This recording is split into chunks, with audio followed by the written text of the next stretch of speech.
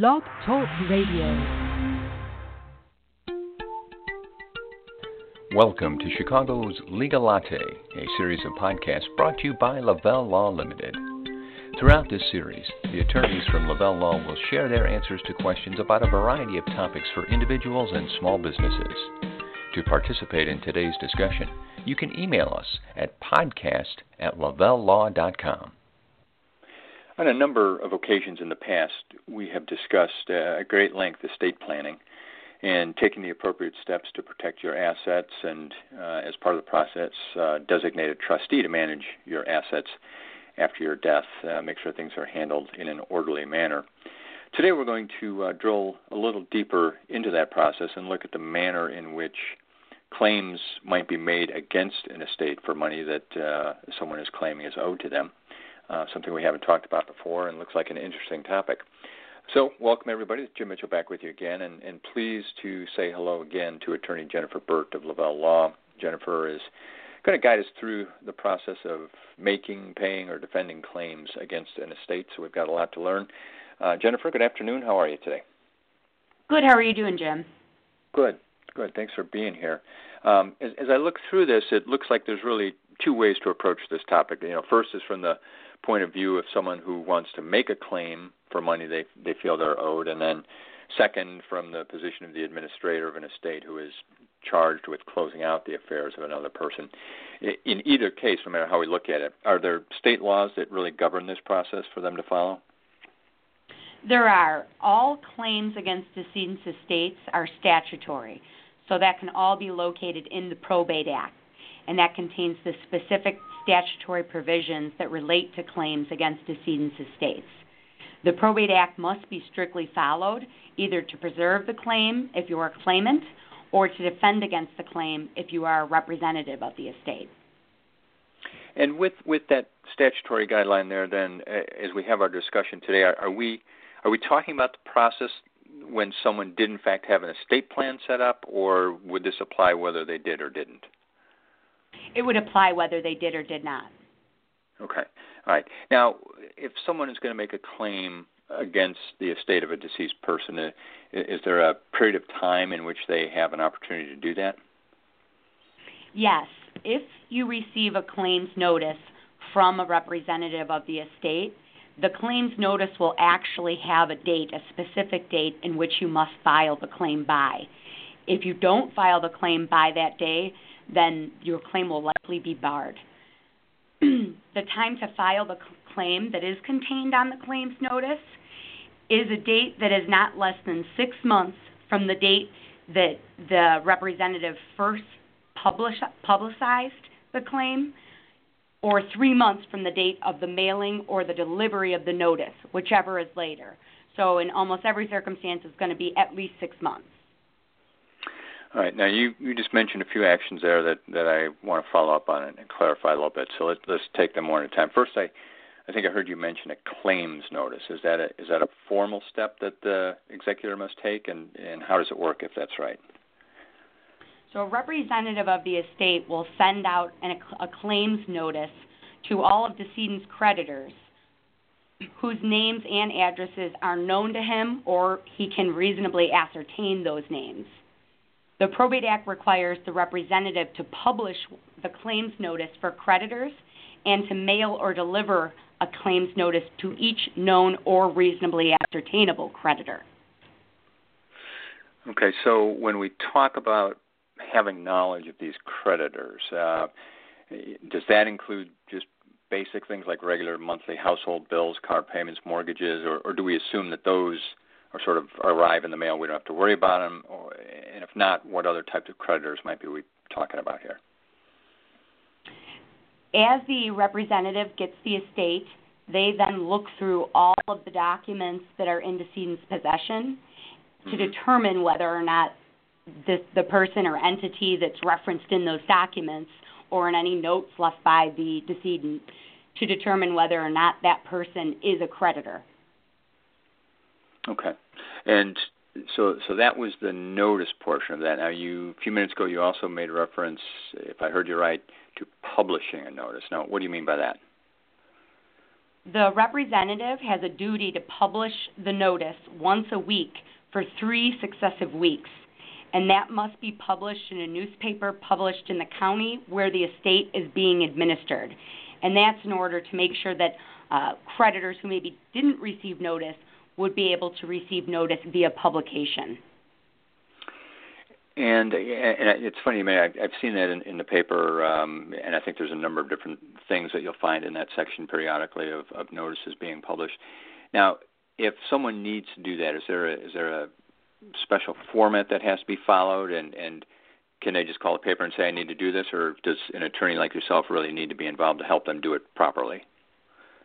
Typically, you're going to want an attorney to be involved to do that properly, because if you fail to do it properly, then that time will never begin to tick, and those claims can be filed after the 6 months.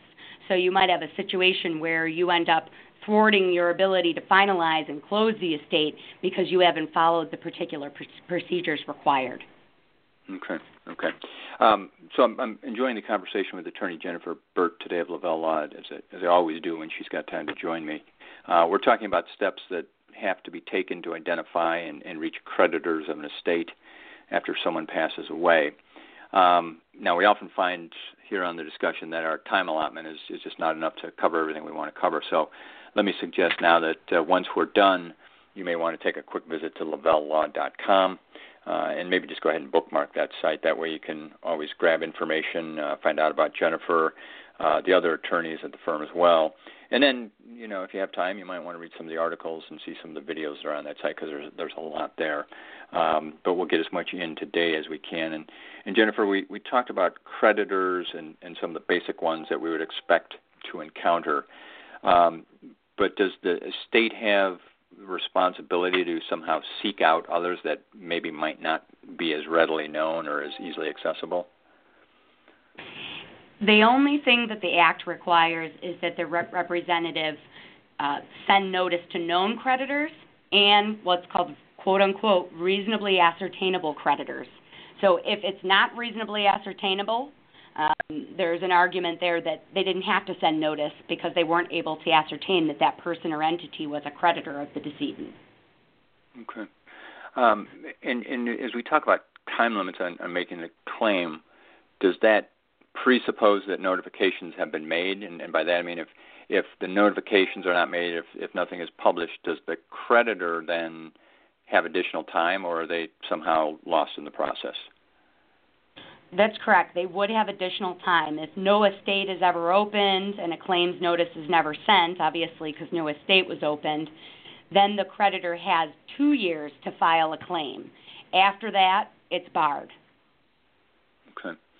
So talk to me about the process a little bit, and we were just talking before we started here that you find yourself in court on a regular basis as part of working with your clients. If a claim is made, a creditor says, yes, I feel that this estate owes me money, does that claim just go to the person administrating the estate and they kind of settle it, or is this a formal process that the creditor has to go through a court process to manage? If the representative of the estate doesn't allow your claim and enter an order in court saying that your claim is allowed, you would want to go to court and seek an order stating that your claim is allowed so that you would get payment in the event that there was any funds available. Okay. Now let's talk about the availability of funds, because that certainly comes to mind as well. As the estate receives claims, are they simply handled in order of receipt, or do they have to pay them out in some other manner of priority, or follow requirements to pay certain people? Each claim, when it's allowed and it's entered in the court, then has a classification.